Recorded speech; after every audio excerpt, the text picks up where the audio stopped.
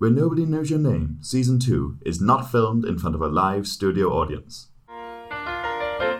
Hello and welcome back to Season 2 of Where Nobody Knows Your Name. Can you believe it, John? We flew through Season 1. A lot quicker than we thought. And if you haven't listened to Season 1, I suggest you have and maybe catch our Season 1 review. There be spoilers in these lands. Yeah, and this season picks up right where it left off. Yes, they do a sort of recap. Yeah, this is Power Play. Yeah. Episode 1 of Season 2. In case you didn't get that. And this aired on the 29th of September, 1983. That it did. And who's behind the camera on this episode? As with the whole of Season 1, we've got James Burrows back at the helm. Your boy, Jimmy B. He's directing again, and this episode is written by Glenn Charles and Les Charles again, the Charles brothers. The good old Charlie boys. The creators of Cheers. They're back again. And kicking off with Power Play. A weird episode, I think. After the build-up of the will they, won't they of Season 1, we weren't quite sure what Season 2 would have in store. We didn't know what we'd have in store, but I certainly wasn't expecting this. It's a weird one. I guess it's very of its time. I've got a brief summary of it. I'd love to hear a brief summary, James. Sam and Diane face a hairy start to their new relationship. I think that's accurate. We spent the whole of Season 1 thinking, will they get together? They are together. Where do we go from here? I think Diane says something like, it's great we're not squabbling anymore or fighting anymore. A bit of a spoiler. They are fighting again. Who would have thought it? That doesn't stop. But I'm quite glad it doesn't stop, because I think it would be a very dry programme if everyone got on. Well, they referenced that in the cold open, because what happens is they hear arguing of the Season 1 finale from Sam's office. We revisit the scene on the other side of the door. And then it just goes quiet. And Coach asks, "What do you think they're doing in there if they're not fighting?" And Norm gives him that look that you would give... It's like in The Simpsons when Homer goes, Zookeeper, Zookeeper, those monkeys are attacking each other. Well, Norm says maybe he's killed her, and Carla says even in death, Diane wouldn't be that quiet. They're not fighting, they're doing the other thing. Subtle. Diane says that they need to get out of the bar and they need to go somewhere romantic. And intimate, yes. Sam suggests the couch. Then he suggests his apartment. He offers a grand tour of his apartment. Yeah, and Diane doesn't go for that. She says... No, you've taken many women back there. I want to go somewhere where you've not been with any women before.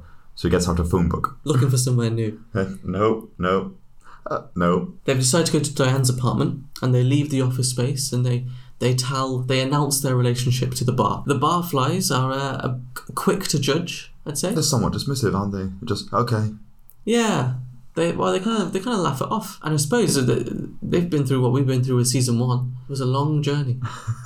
Lots of ups and downs, so I understand their reservations. Yes. It's interesting, though, that Diane's apartment is the first set we see outside of the Cheers bar. Yeah. And I think that's quite fitting, because Diane was this newcomer to the whole Cheers scene, and the first environment we see outside of the bar is very much her character. Season 2 opens this universe up, yeah. and through Diane, who sort of was dropped into the bar, as you say, in the beginning of Season 1. So yeah, it's quite fitting. I do notice it was one more room built. I wonder how often they'll reuse that set through Season 2. Oh, I imagine it would be plenty. We've built this set, we're going to use it. We're going to use it almost every episode. Yep. We'll see how it goes, but I'm expecting it. We didn't build this set for nothing. If we build it, the audience will come. That's a baseball reference. Is it? Field of Dreams. Ghost Children. Is that what? I haven't seen Field of Dreams. That's all I know. Baseball ghosts. Is that right? Yeah. Have I spoiled the ending? No, it's common knowledge. It's common knowledge that they're dead. This is a somber episode. Another interesting fact about this episode is, did you notice any difference in the opening credits? I think I know what you're on about. Yeah. And I think it calls for a bit of a party, a bit of a celebration. Yeah, John Ratzenberger is credited in the opening credits for the first time. He's actually a main character now.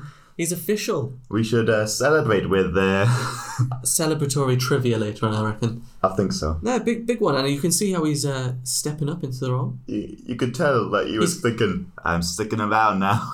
He's got that higher pay package. He's getting that First class mail. He's on a lucrative salary. Probably getting more than Ted Danson now, you know. He's noticed by Pixar. And they're like, oh, I hear you're a main character in Cheers now. His phone's not stopped going. We wouldn't have thought of you in 1982, but now that it's late 1983, oof. We love John Ridley. He's great. We do, and I'm very glad that he's a main now, and I'm excited to see some more Cliff-centred episodes throughout the series. We do love Cliff. I mean, he delivers our mail. So they get to Diane's apartment. Yeah. Actually, along the way, as they're leaving, when the barflies are dismissive, Sam says, "It's going to be great. We're going to have a lot of fun. I may have to work a little harder on this one, but it's going to be worth it." And as they're walking out, Sam and Diane have a bit of a tiff about that comment, and it just kind of sets up for the rest of the episode. It does. So Diane and Sam arrive at Diane's apartment. Sam's a bit weird, a bit sleazy. Yeah, Sam's a sleazy one. He's just keen to go to the bedroom. He is, and Diane wants a cup of tea or something first. Just a cup of tea. I don't know how far away she lives, but sometimes you get home and you're like, need a nice cup of tea. Yeah, and some biscuits. I do like biscuits. John has known me well enough now. He's known me little over a year. Don't leave James with a pack of biscuits if you wanted to eat more. Yeah, no, it'll be gone very quickly. So yeah, they arrive at the apartment and it doesn't go to plan. No. Because Diane becomes very sort of aware of Sam's... seediness? Kind of seediness. She wants the cup of tea James was on about. She wants a cup of tea and a chat. And Sam goes straight for the bedroom and... just starts taking off his clothes. He thinks he's stepped on a cat. It's a stuffed toy. Many stuffed toys. I imagine it's a room full of them. It sounds like a lot. But it's also, she's very involved with these stuffed toys. She's given them names. Well, I found it interesting because she's clearly got some emotional attachment to these stuffed toys. And this is a little tidbit of psychology here for you. There was a psychology experiment about Little Albert. I don't know how much you know about Little Albert. I know nothing about Little Albert. Basically, what some psychologists did was they tried to instill the fear of white fluff into a toddler. But the way they did it was they had someone in a clown mask with a white beard scaring this child, and then they gave the child a bunny, and the child was terrified of the bunny because it had the white fluff. In the same respect, I think Diane's emotional attachment to these toys and the love she has for them is connected to her cat. Oh, okay. I had no idea what you're going at first. Yes, I see what you're saying now. I was like, I don't think Dan was tortured by a clown. Yeah, I didn't know where you're going. I get what you're going now. Which is when Sam says, I think I've stolen your cat. It's like, come on, Sam, you know the story about her cat. That's very uncalled for comment. She was very attached to her cat because of her parents' divorce. The attachment to the stuffed toys could be related, like you say, and Diane throughout the series has been portrayed as very well-educated, but also very, I don't want to say unstable. Quite a few attachments to her cat and to these stuffed toys. She's got baggage, perhaps. Yeah, a childhood which has left her... scarred, maybe. Yeah, I suppose scarred and longing for more. Yeah. But has deep-rooted attachments to other things, and these stuffed toys are a big part of that, which makes what Sam did even worse. Sam in this episode is just not a good guy. I was definitely on Diane's side this episode. If anything, I was just on Cliff's side this episode. I would have just hung with Cliff and Norm. Yeah. And drank in this episode. I would have skipped the other story. I mean, Cliff, they were having great conversations in the bar while Sam and Diane were having this argument. In the bar, where we got to see a little snippet, and they were talking about reincarnation. Yeah, I did like that. Which was great. I like the idea of it was kind of in fitting with the beginning of season 2, starting again. Yeah, exactly. Second chances. And Coach's understanding of it. It's great. Limited. Limited, but great. You know, if you led a good life, you come back in an elevated state. Like Colorado. You've talked about reincarnation and how it fit with season 2 starting again. The themes in this episode we've touched on, but there was obviously aspects of maturity in relationships and importance of sex and romance in those relationships. And as the episode progressed, it kind of took a turn, which in this day and age, does not fit well. Do you know what I thought was, as we've established, Sam stands on the toys and isn't really listening to Diane. Mm-hmm. He gets kicked out and he returns to the bar in a bit of a hump, frustrated and quite angry. And then Carla gives him advice. Yeah. Poor advice. Certainly nowadays it's...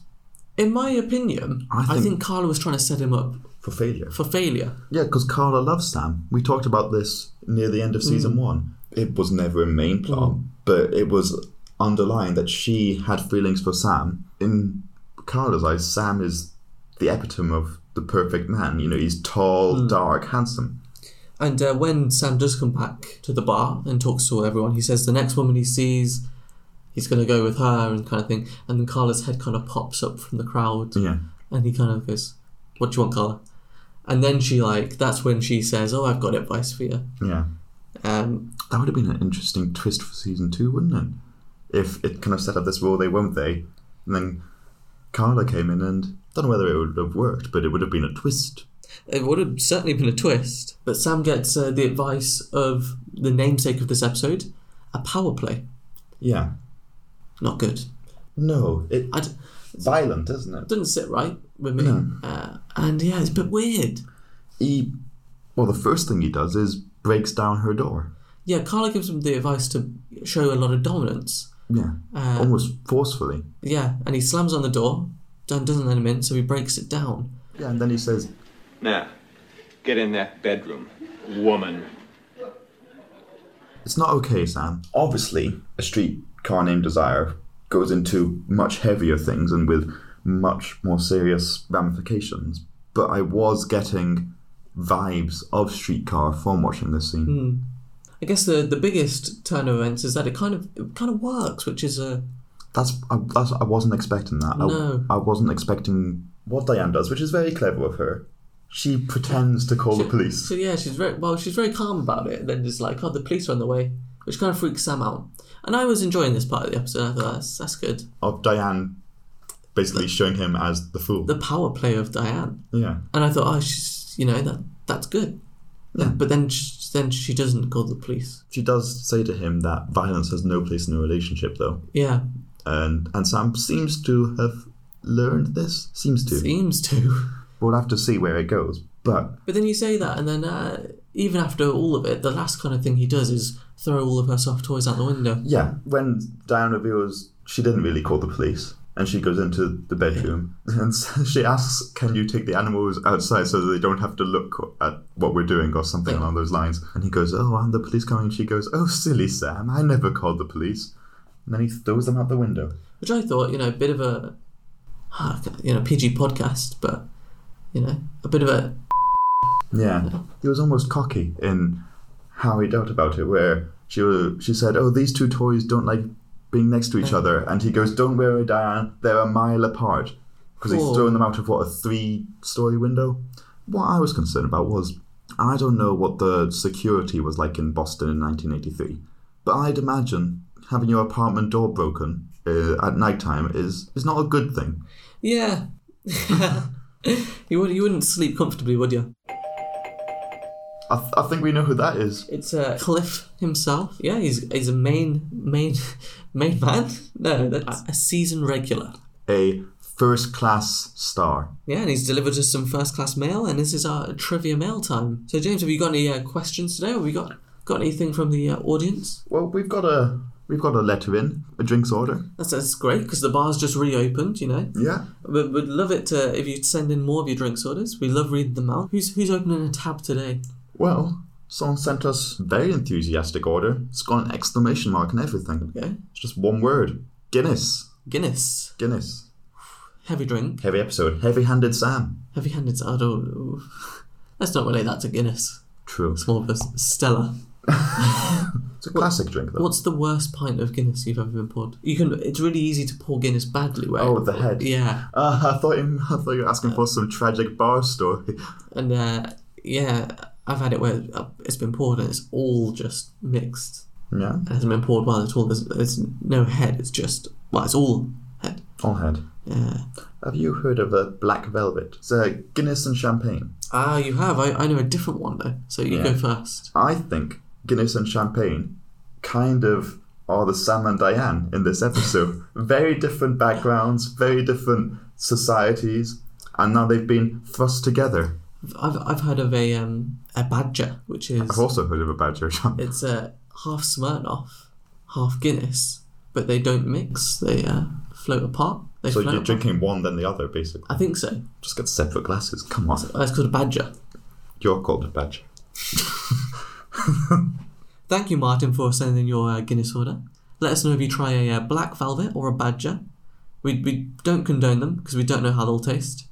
We just know they exist. If any of the rest of you have drinks orders, then feel free to send them in. We like reading them out. We'd even like to have a drink with you if you happen to be around, if we happen to be in your area. Where nobody knows your name meetups. Yeah. Be quite cool. We'll grab a pint with some of you at some point. Yeah. Should I ask the first trivia question of Season 2, James? I think so. As we discussed, Diane has a lot of toys.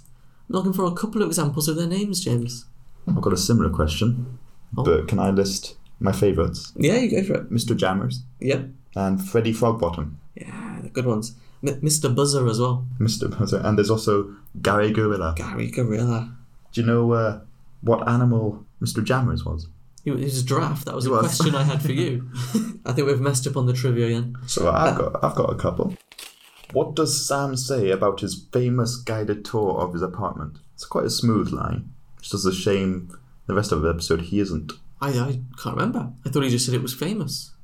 He says, it starts in the bedroom, ends in heaven. Still a bit sleazy though, isn't it? Another stuffed toy related piece of trivia. Which two stuffed toys did not get on? Gary Gorilla? Yeah. Mr. Buzzers? Mr. Jammers. Ah. Yeah, they didn't get on. But they're a mile apart, so it's all good. Gorillas and giraffes, though, isn't it? Yeah, it's very common. You know that common phrase? Swings and roundabouts, gorillas and giraffes. Swings and roundabouts doesn't mean they don't get on. Fish and chips. That means they do get on. Cheese and chalk. Cheese and chalk, yeah. It's chalk and cheese. Sleazy Sam. How many women does Sam estimate he has been with? Like over 200? Yep, over 200. Go vague and you'll win. Let's not do high or lower with this because it's disturbing.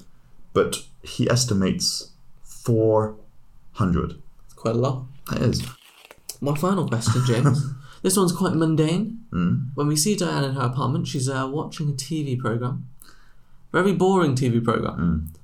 What was the conversation of the TV programme about? I can't even remember what TV show it was. It seemed like a soap opera. I think it was fictional. Ah. Because if it was a real TV programme, it would be horrendous. The line was, "So tell me, where did you get a tan like that? Were you in the sun or something?" It was just so dry. And I feel like it must have been the writers who wrote it just as like trying to write the most. I think it might have been an advert for tanning booths. No, it wasn't. It really wasn't. Bizarre. The last call of the bar on our first episode. How you feeling after the first episode, James? I think I'm glad to be back. I'm thinking there could have been a more uplifting episode to be. Welcome back, but it's good to be back in Cheers. Yeah, I'm not sure what the motive of this episode was, really. It didn't make me want Diane and Sam to be together. No, and I was suspect of it because, as we've pointed out, the director and writers were all men. So it didn't sit well that what they seemed to be saying was sometimes women like aggression. But we don't condone that here. We don't condone that. As I say, it didn't sit well at all. In terms of what we'll take away from this episode, we'll be running down the streets of Boston, picking up those stuffed toys, picking up the pieces and putting them together, and moving on forward with Season 2. Hoping for more enlightening messages and mottos to resurface through the season, and hopefully leave this one in the past. Exactly. Power plays is not the way to go. Thank you for listening to this episode of Where Nobody Knows Your Name. If you've been affected by anything in this episode... We can't help people. We're qualified nor intelligent enough to. If you'd like to drop us any messages, feel free to do so. We might be able to help. But if you'd like to drop us any drinks orders, we can definitely help with that. we know our strengths, John. Thank you for listening. Until next time. Cheers.